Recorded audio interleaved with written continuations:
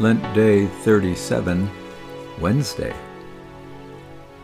On learning from our enchanted world ancestors.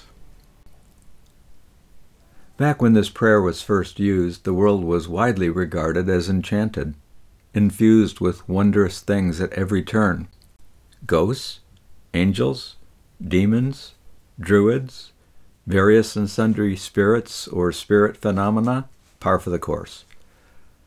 Across the English Channel, meanwhile, the Protestant Reformation was raging against icons, statues of Mary, priests turning wine into blood, and church authority claims buttressed by tales of saints whose bones cured the sick and whose bodies didn't suffer the normal post-mortem decay. The newly invented telescope was debunking supernatural explanations for the lights in the sky and the existence of an angel and saint-filled heaven just beyond the reach of the naked eye, up there. The skepticism we have inherited and take for granted was just gaining a foothold within what eventually became a Christianity sorting through the remains of its supernaturalness. So the people who first prayed, "God be in my head, my mouth, my eyes, my heart, and at my departing," had a more settled expectation that such a thing was not only possible, but likely. Of course God could be in our head, eyes, mouth, heart, affecting us there. Normal, not odd. Nothing to be embarrassed about, nothing to be avoided when talking to one psychiatrist lest she prescribes something to make it go away. Imagine a world rife with skepticism that romantic love was anything but a cocktail of hormones and neurotransmitters. We feel such a world looking at our heels even now, and it takes a little luster off Valentine's Day. Our modern age has disenchanted our understanding of what it means to be alive in this world. Every age has its lenses that help us see some things clearly while obscuring other things. I am not eager to go back to a time when an epileptic seizure was viewed as though it were a scene from The Exorcist.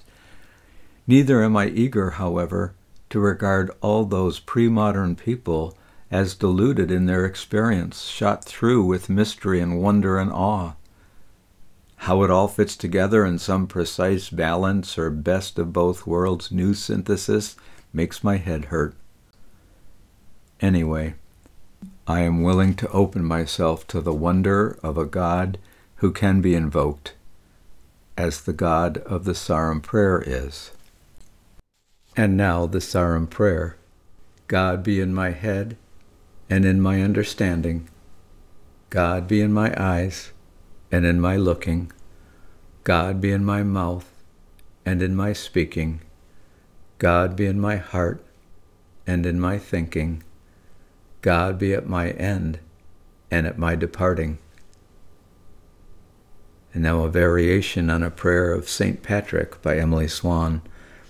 I breathe in strength as I stand today, calling on the source, the wellspring, and the living water, believing in the threeness, witnessing the oneness, on my way to meet you face to face.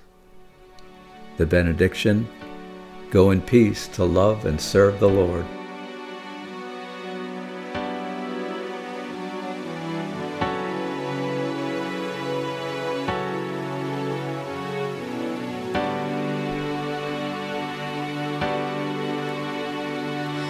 All this pain, I beg you, take it away.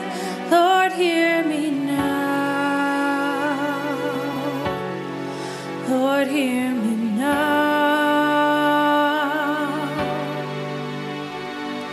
All this shame, I need to see your face. Lord, hear me now. Lord, hear me now.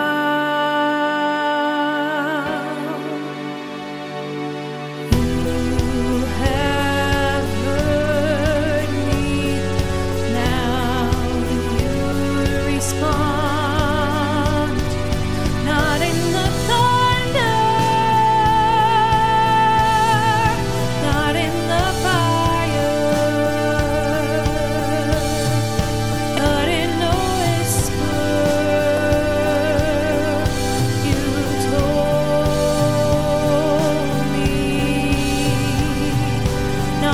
the thought